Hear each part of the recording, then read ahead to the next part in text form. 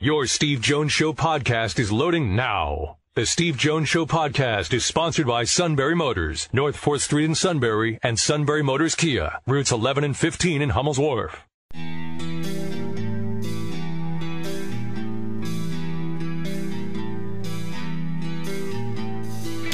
Sports talk where your voice counts. This is the Steve Jones Show on News Radio 1070 WKOK. Now, from the Sunbury Motors Studio, here's Steve Jones. 1996, 25 years ago today, as CBS reported, the Centennial Park Olympic bombing took place. They went after Richard Jewell. I would like to point out it was Louis Freeh's FBI that did that. Some people make a lot of mistakes. A lot of mistakes.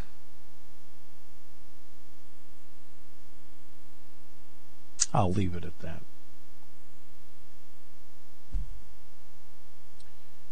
Time now for our play-by-play call of the day. King is behind. Schoonmaker is a bubble in lane 4 with a slight lead. And then you've got Jacoby up there in lane 3. Challenging Schoonmaker. We've got 10 meters left. Lydia Jacoby, the 17-year-old from Alaska, is putting on the surge of her career. And Lydia Jacoby is going to win gold from the United States. Not exactly your hotbed of swimming. No, it's, yeah. Andrew McCutcheon's 3-run walk-off was pretty cool, too, last night. We'll get to that.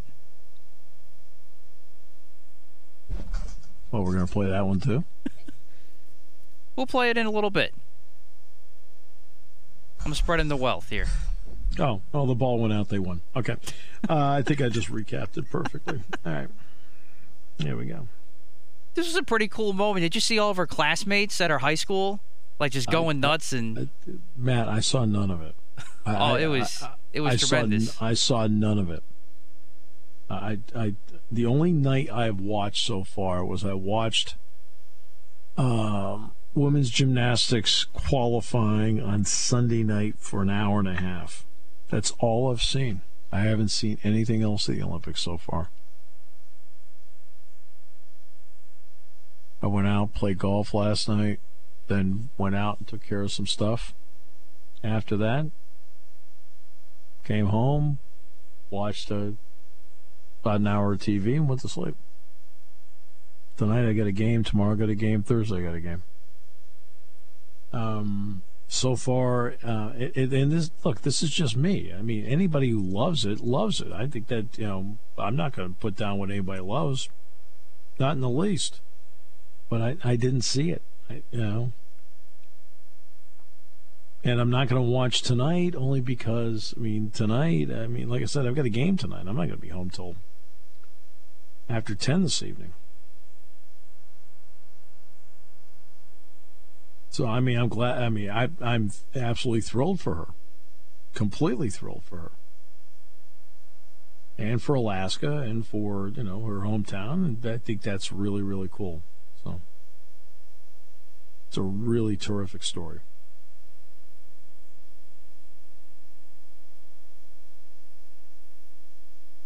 It's what I got.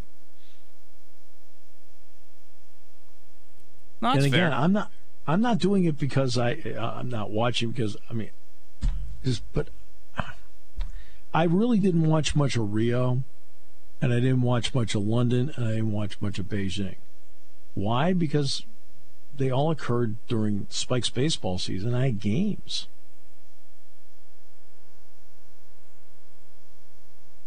That's the only reason. Just like with the Winter Olympics. I don't really watch a lot of the Winter Olympics because I've got Penn State basketball. And I have my own stuff to do. When I have some free time, I watch. I just haven't had a lot of free time. That's all.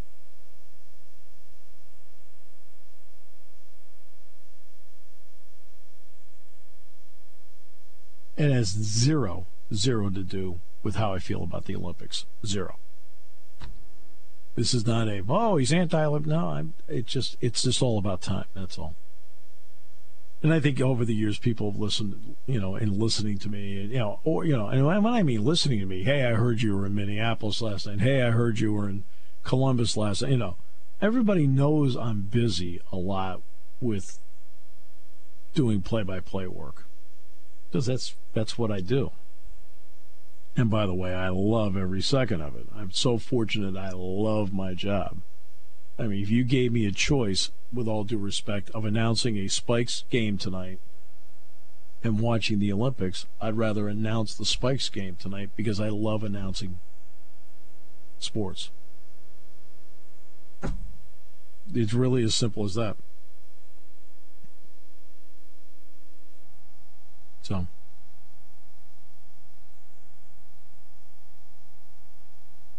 And then there are some other people that they really have nothing to live for, but we'll get to the suits issues later. S-U-I-T, that spells suita! I know, he loves it. He's been heavily involved in it. I mean, again, this weekend, I might. Because I've got a wedding to go to on Saturday. Bob Taylor, you hear me mention Bob's name on the Penn State broadcast as our engineer for football and basketball. Bob's getting married. All right. So Dick Girardi and I are going. We're going to the wedding. Jack can't go because he and Joanne are going to another wedding. So Jack had to send his regrets because they already were committed to another wedding. But so I'll be doing that. Sunday, I've got some free time. Monday, I've got some free time. Tuesday, Jack and I are going to play some golf. Wednesday, we've got Purdy. And when Purdy's over with, I have to drive home. See, so you can't really, you can't really get into what's going on. I'll be honest with you. I did watch some sports last night, and it was like the Red Sox were playing Toronto, so I watched the last 3 innings of that game when I got home last night. It was just, for me, on a personal interest, was what I was personally interested in watching. If the Yankees were on versus the Olympics, what would you watch? Seriously. Well, I would have put the Yankees on only because I don't get to see them as often living here in central Pennsylvania. Right. So I would be flipping back and forth, but first priority would be the Yankees. Yeah. It just depends on what you're doing, what your personal taste is at the moment. Yeah. And it has nothing to do at all with anti-Olympics. Nothing. Zero. I think the Olympics are great. I think the athletes are incredible. And, we talked about Simone Biles earlier. To be honest with you, I don't think we could have handled that any better or graciously. Talking about Simone Biles. And hopefully she'll be fine and we'll be able to compete in the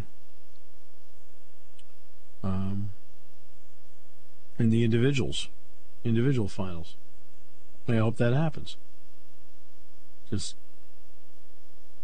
Some days, quote, you don't have it. She understood that, and by going out there, I think she may have been risking injury with some of the elements that she does, which are beyond what anybody else does.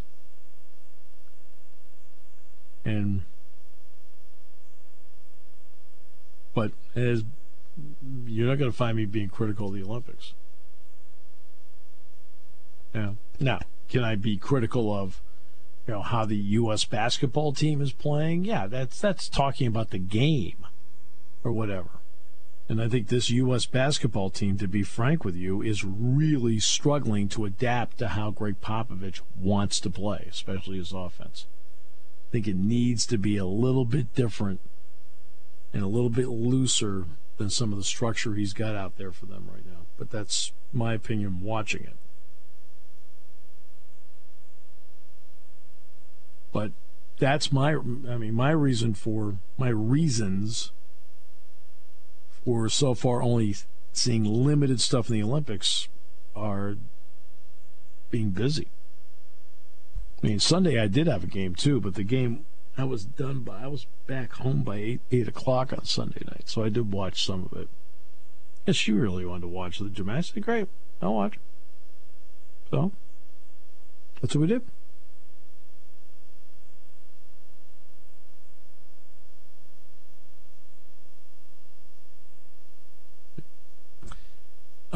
Texas and Oklahoma officially applied for membership in the Southeastern Conference today.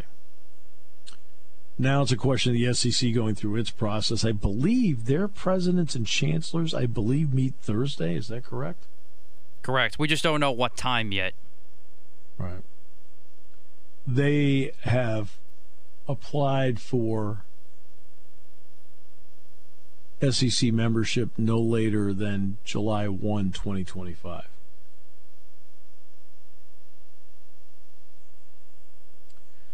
When it comes to expansion, or with any business move,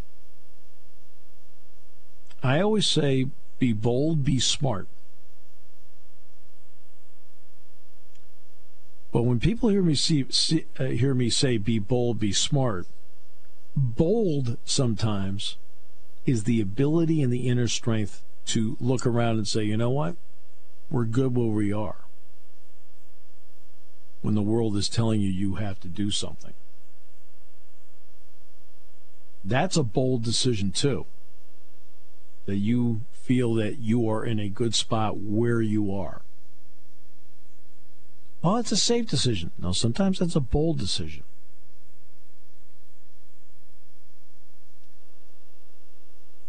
The element you cannot do in all of this, in any decision making, the worst decisions are made in haste, and the worst decisions are made in panic. Can't be hasty, you can't panic. I think you need to be smart and gather all the information, and then look around and say, you know what? This is what we think is best. It could be 0, it could be 2. It could be 6. I wouldn't go 6.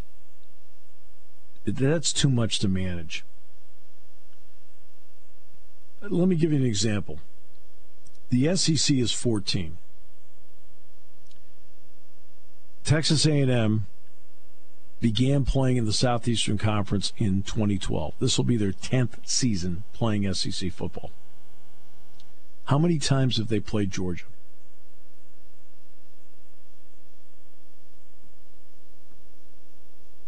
Matt's now racking his brain.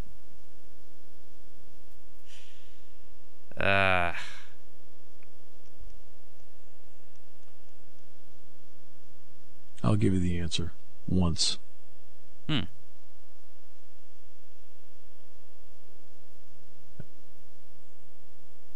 That's a conference? I mean, I don't like how the Big Ten does it.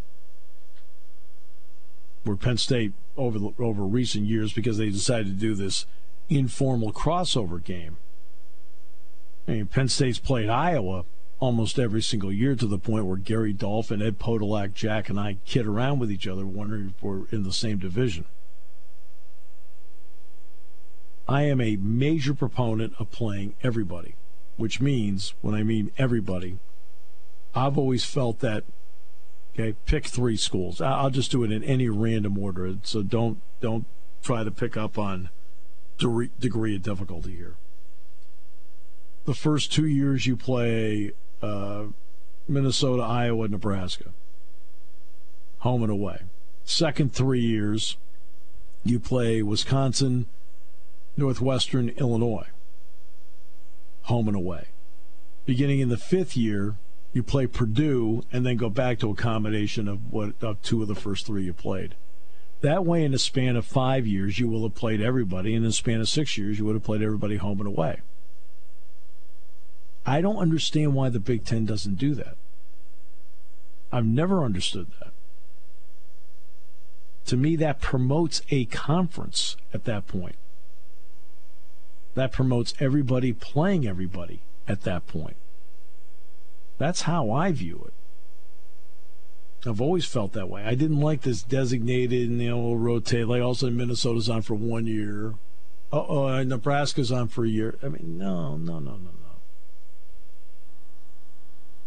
I've never liked how they did that. At least in basketball.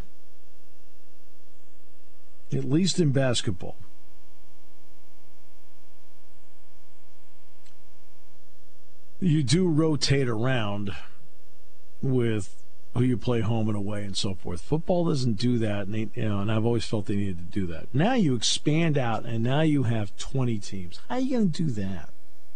How are you going to feel like you're a part of a conference where Penn State and USC maybe play each other once or twice over a 10-year period?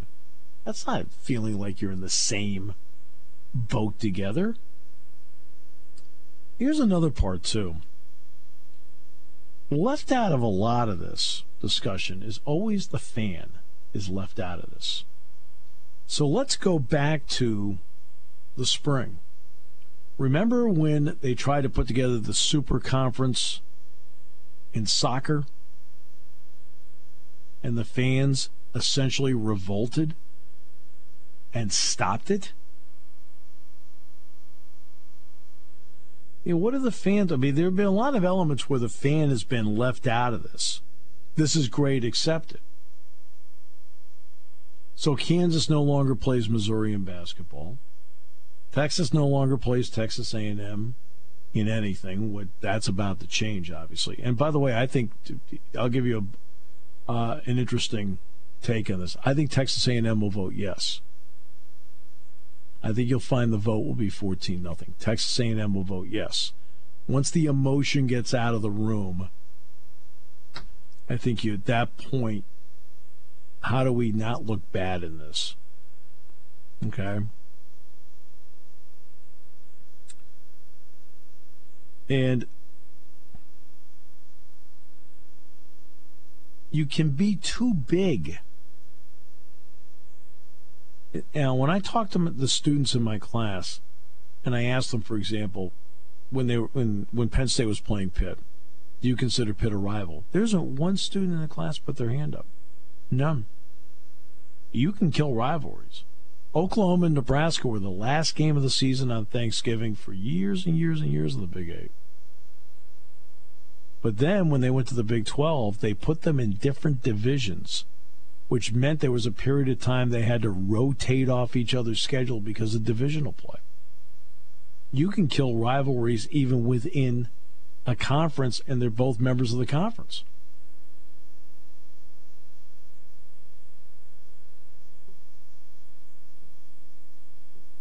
There's always that triangle: management, athletes, and the forgotten part, the ones that actually make the engine go, and that's the fans.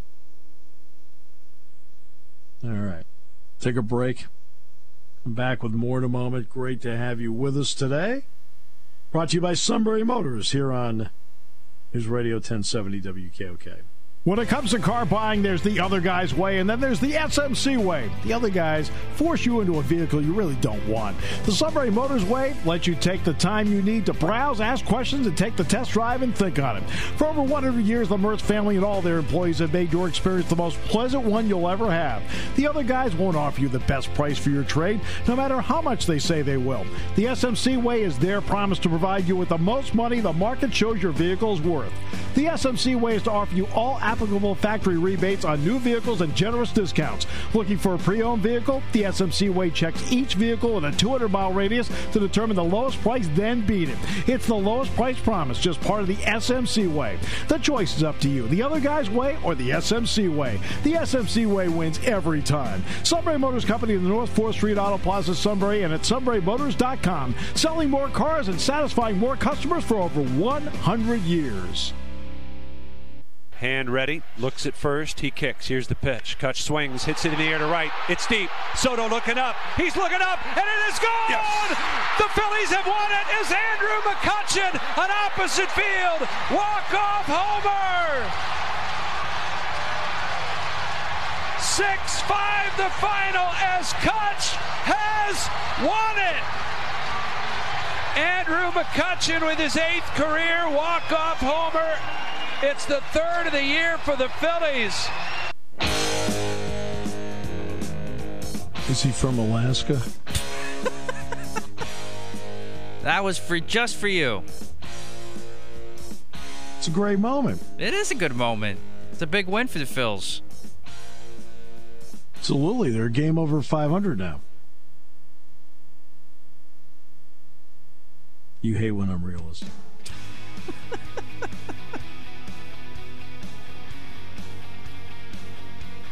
But I think they're the only 2 teams over 500, right? In the division? Yes, they're still 3.5 back, I think. Right.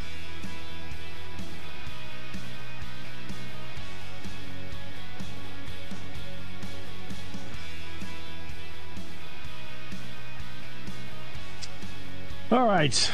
So in the next half hour, Dave Zagaro from NBC Sports Philly will talk about the Eagles training camp as they try to not finish in 5th place. Oh, that's right. They can't finish in 5th. Oh, that's right. No? Are you even going to watch the games this year? Is that even a question? Yes. Taking your calls at 800-795-9565. This is the Steve Jones Show on News Radio 1070 WKOK. Now from the Sunbury Motors Studio, here's Steve Jones. Sunbury Motors, 4th Street in Sunbury. Sunbury Motors Kia, routes 11 and 15, Hummels Wharf, and online at sunburymotors.com. Ford, Lincoln, Kia, Hyundai. Great new inventory. Best in pre-owned inventory with the Sunbury Motors guarantee. All at Sunbury Motors, 4th Street in Sunbury. Sunbury Motors, Kia, routes 11 and 15, Hummels Wharf, and online at sunburymotors.com. From NBC Sports Philly, Dave Zagaro with us. Dave, welcome back. Great to have you with us on this July day. Hey, thanks for having me. I appreciate it. All right, so off to camp we go. Hi-ho, hi-ho. So after Jalen Hurts, which is the obvious answer, what are you going to look for? Yeah, that's the obvious answer. Next to me is the battle at left tackle. I know that offensive line doesn't get a lot of people excited, but this is a legitimate battle. I mean, the storylines here are a lot of fun. You have a former first-round pick who a lot of people are already counting out, who missed all of last season, against a 7th-round pick who was a rugby player when the Eagles drafted him, has all the potential in the world. And that battle kind of feels like it's a battle not just for the left tackle job this year, but going forward. It kind of feels like whoever wins this job is the Eagles left tackle. And there aren't many competitions, training camp battles that are really like that. So for me, Andre Dillard versus Jordan Mailata is must-see every day. What do you need to see from Jalen Reagor during the preseason? Because obviously last year as a first-round pick, it just wasn't a terrific year. So what do you want to see? Yeah, it wasn't. I think with Jalen Reagor, a lot of it was mental. And that's not a knock on him. He's a young kid coming into a tough situation. But I think it can kind of go one of two ways with him. We know he reads stuff. We know he's active online and on Twitter, and he knows what people are saying about him. And I don't necessarily think that's a bad thing. I know everyone's first initial reaction to that is block it out, don't listen to it. Some guys use it. And I think for him, it's really about channeling it the correct way. And if he can do that, then I think he can make it a positive. And I just want to see him play looser. Last year, it just looked like he wasn't himself. He wasn't the dynamic, explosive player he was at TCU. And it looked like he was kind of overthinking at times, and that happens a lot with young players where they're thinking more than they're reacting, thinking more than they're allowing their ability to shine through. So some of this is also incumbent on the coaching staff to say, hey, we want to get this guy involved. We can do this, this, and this. And now Nick Sirianni has to look at it and figure out ways to get Jalen Reagor involved. If that means a shallow crosser, so be it. If that means a wide receiver screen, just ways to get the ball in his hands and let him create, let him feel comfortable. I think that'll go a long way. So it's not all on Jalen Reagor. I think most of it is, but the coaching staff can help him out a little bit more this year too. You can grow into any job. Sometimes there's an adjustment period. Nick Sirianni has not been a head coach. What are some of the signs that you'll be looking for that he's really into the job, understands the job, or the signs that there's some on-the-job training because he hasn't done it before? Yeah, I mean, some of those things we won't be able to see until the actual season begins. I mean, right. A big part of the head coach's responsibility is in-game management, and we really won't see that in the preseason because he's going to handle situations differently than he would in the regular season. But there are some things we'll see. I mean, and honestly, we've already seen some of them. You know, the high-energy stuff that some people might have rolled their eyes at, so far it seems like at least a lot of his veteran players are buying into that, and that's a big deal. I think that when you hear about how excitable he is and you hear him in press conferences talk, and obviously the first one, that's a mulligan. But after that, I think people in the area have kind of really enjoyed hearing him talk because he is so excited and he has such a passion. From what I hear, that's really kind of translated to his team, and they feel it too. So I think that goes a long way, as long as he's authentic about it, to kind of taking command of the team. So far, so good there. And you kind of have to separate a head coach into a lot of different facets because they're not just one thing. He's going to be calling plays too, and we won't really know that until game day. But we'll see some of the offense, and we'll see his plan for what the scheme looks like, and that's another big part of his job. So I think that by the end of training camp, we'll have a better sense of who he is as a head coach, but not the complete picture. Do you have a sense of his relationship with Jalen Hurts, or does that fall into what you just said, we'll see by the end of camp? Yeah, I mean, so far, so good for that, honestly, from everything I've heard. Look, Jalen Hurts last year was forced into an offense, obviously a really awkward position, but he was in an offense that wasn't tailored to his strengths. And that's the one thing we've heard from Nick Sirianni since he took the job, was that whoever the quarterback is, and whoever any of the players are, the offense is going to be tailored around their skills. So I'm excited for Jalen Hurts for that, because I want to see what kind of offense Nick Sirianni has devised for him. And we can take certain hints from Indianapolis, mainly when Jacoby Brissett was their quarterback, because he offered a little bit with his legs, and Andrew Luck to a certain extent too. But there's a lot to like about Jalen Hurts. There's a lot to build on. There's a lot to kind of put into your offense because of what he brings. And I think he does obviously have some deficiencies, and it's up to the head coach to try to hide those as well. So I think the relationship is off to a good start, but I want to see the football relationship now. I want to see what these two can do together in at least a practice setting and eventually in a game setting. Jalen Hurts has gone through, 4 games as a starter, some limited time in other games. So as we watch the first month to 6 weeks of the season, Jalen Hurts will be better if. Well, what will that be? Based on what you saw last year, where does he need to be better, and something we should look for in the first 6 weeks? Yeah, and it's funny because the first thing I thought of wasn't even anything that he can control, but honestly, it starts if his offensive line stays upright.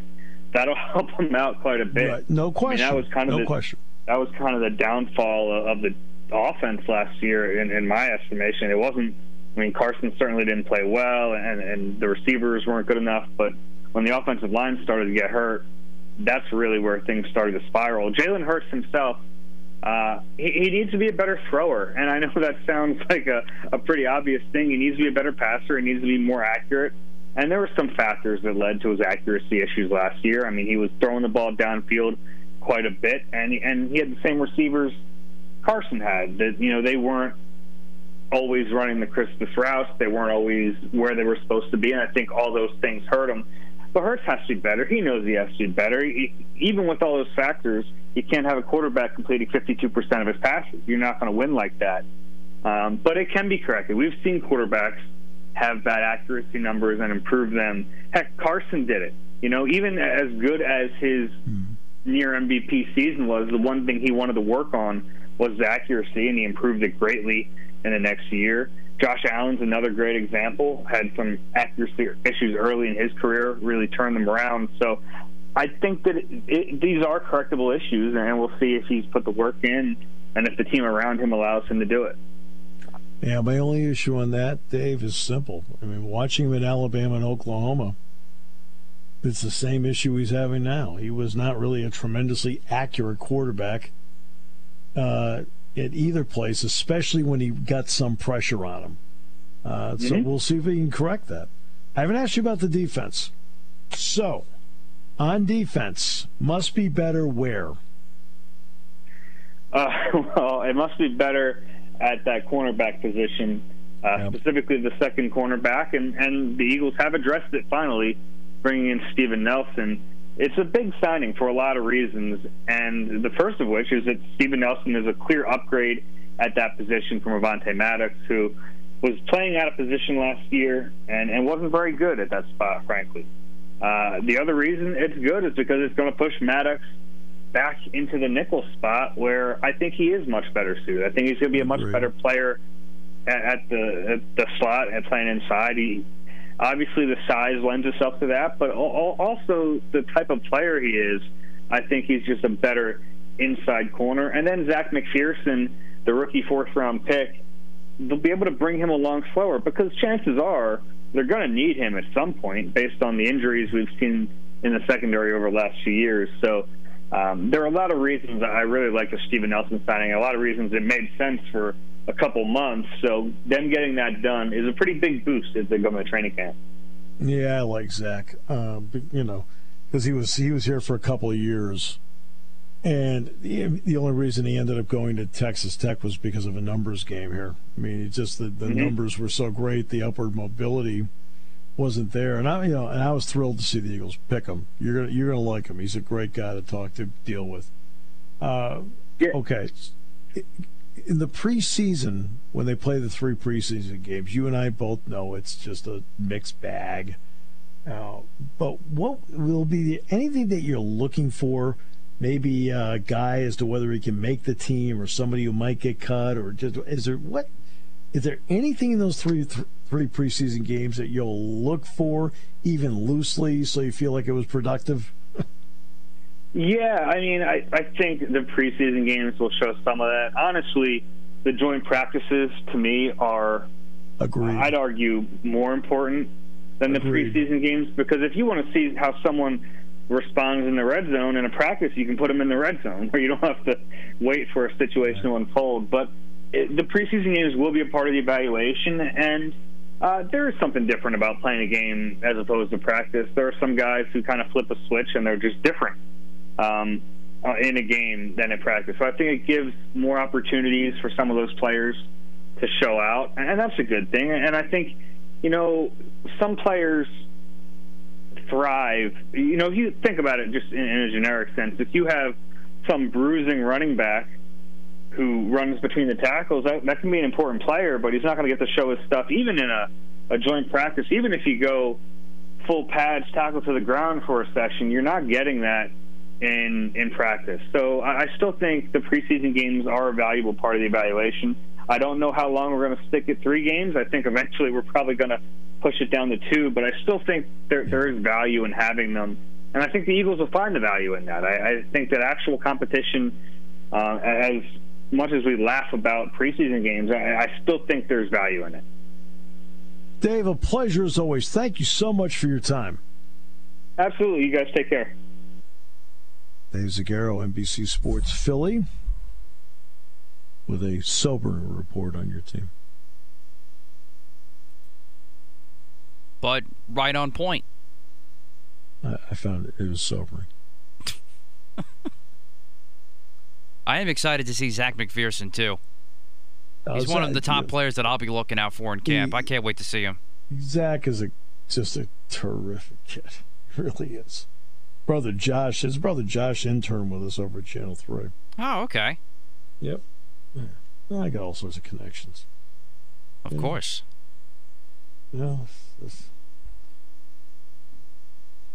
For some reason, all the connections deny they ever saw me. All right, we'll come back with more in a moment. Great to have you with us today. We'll answer the online question from Jim in San Francisco in a moment. Here on News Radio 1070 WKOK, brought to you by Sunbury Motors. I asked the suit about, having another language, and he asked if slang qualified. Just so sad. I get answers that just look around. Where you just want, as soon as he gives you an answer, don't you beg inside yourself that the conversation ends? All right. So get the lingerie on the deck. Call the janitor. All right. So, Jim asked this question. Okay, we'll skip past the part where he asked about me retiring. No. Oh, my almighty!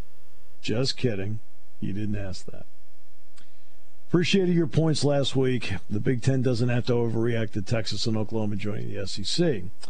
But then I began to hear speculation that the SEC was interested in poaching Ohio State and Michigan, which would truly make the landscape of college football unrecognizable. Interesting article by Andy Staples about the Big Ten acting boldly and attempting to add 6 Pac-12 teams, which would essentially leave us with 2 power conferences. Would love to hear your thoughts. Jim in San Francisco, in parentheses, future Big Ten country. And by the way, I read Andy's article. It's on The Athletic. Number one, I'll go back to what I said earlier in the show. Sometimes being bold means you don't overreact. You don't just do something for the sake of doing it. So you have to do a couple things. Number one, don't panic. The worst decisions are made when you panic. Number two, be proactive and gather information as quickly as possible to make sure you then have the ability to make the right decisions. Kansas wants to join, gather all the information on them. Colorado wants to join, gather the information on them. Iowa State wants to, gather the information. You want to make sure that certain standards are met. AAU status has always been important to the Big Ten.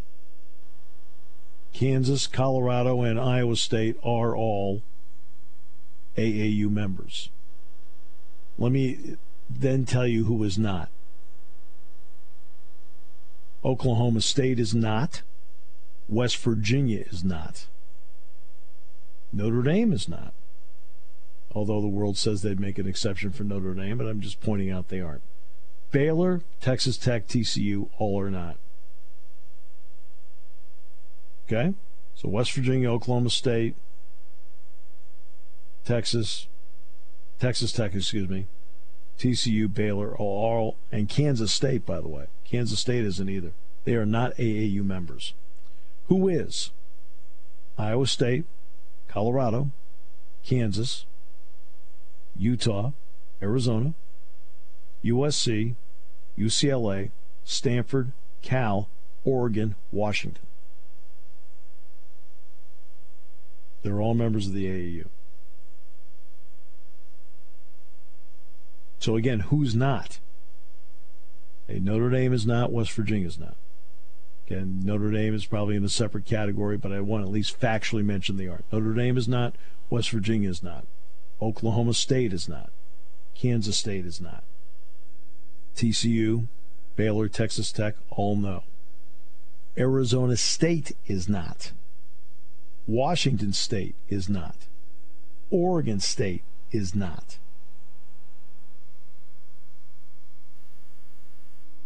Okay? So I just want to at least give you in terms of weeding out the pros and cons here of who is and who isn't, because I think that plays a factor.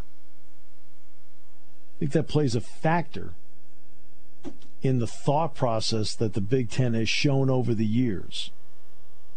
That when they've invited somebody, that entity has been an AAU member at the time. Now, I think Nebraska is going to get back in from what you're reading. It sounds like Nebraska has worked out whatever issue to get back in. But I only bring that up because it's been a factor in past Big Ten moves. And I think it would be foolish to discount it as a factor. So that's why I bring it up. The key is who is. Kansas, Colorado, Iowa State. Yep. Arizona, Utah. USC, UCLA. Stanford, Cal, Oregon, Washington. They are. Others we keep, people keep mentioning others along the way. They just aren't. And that's what's so interesting about this. A lot of people don't. I think that is how they operate. Years ago, when Jim Delaney was looking at schools,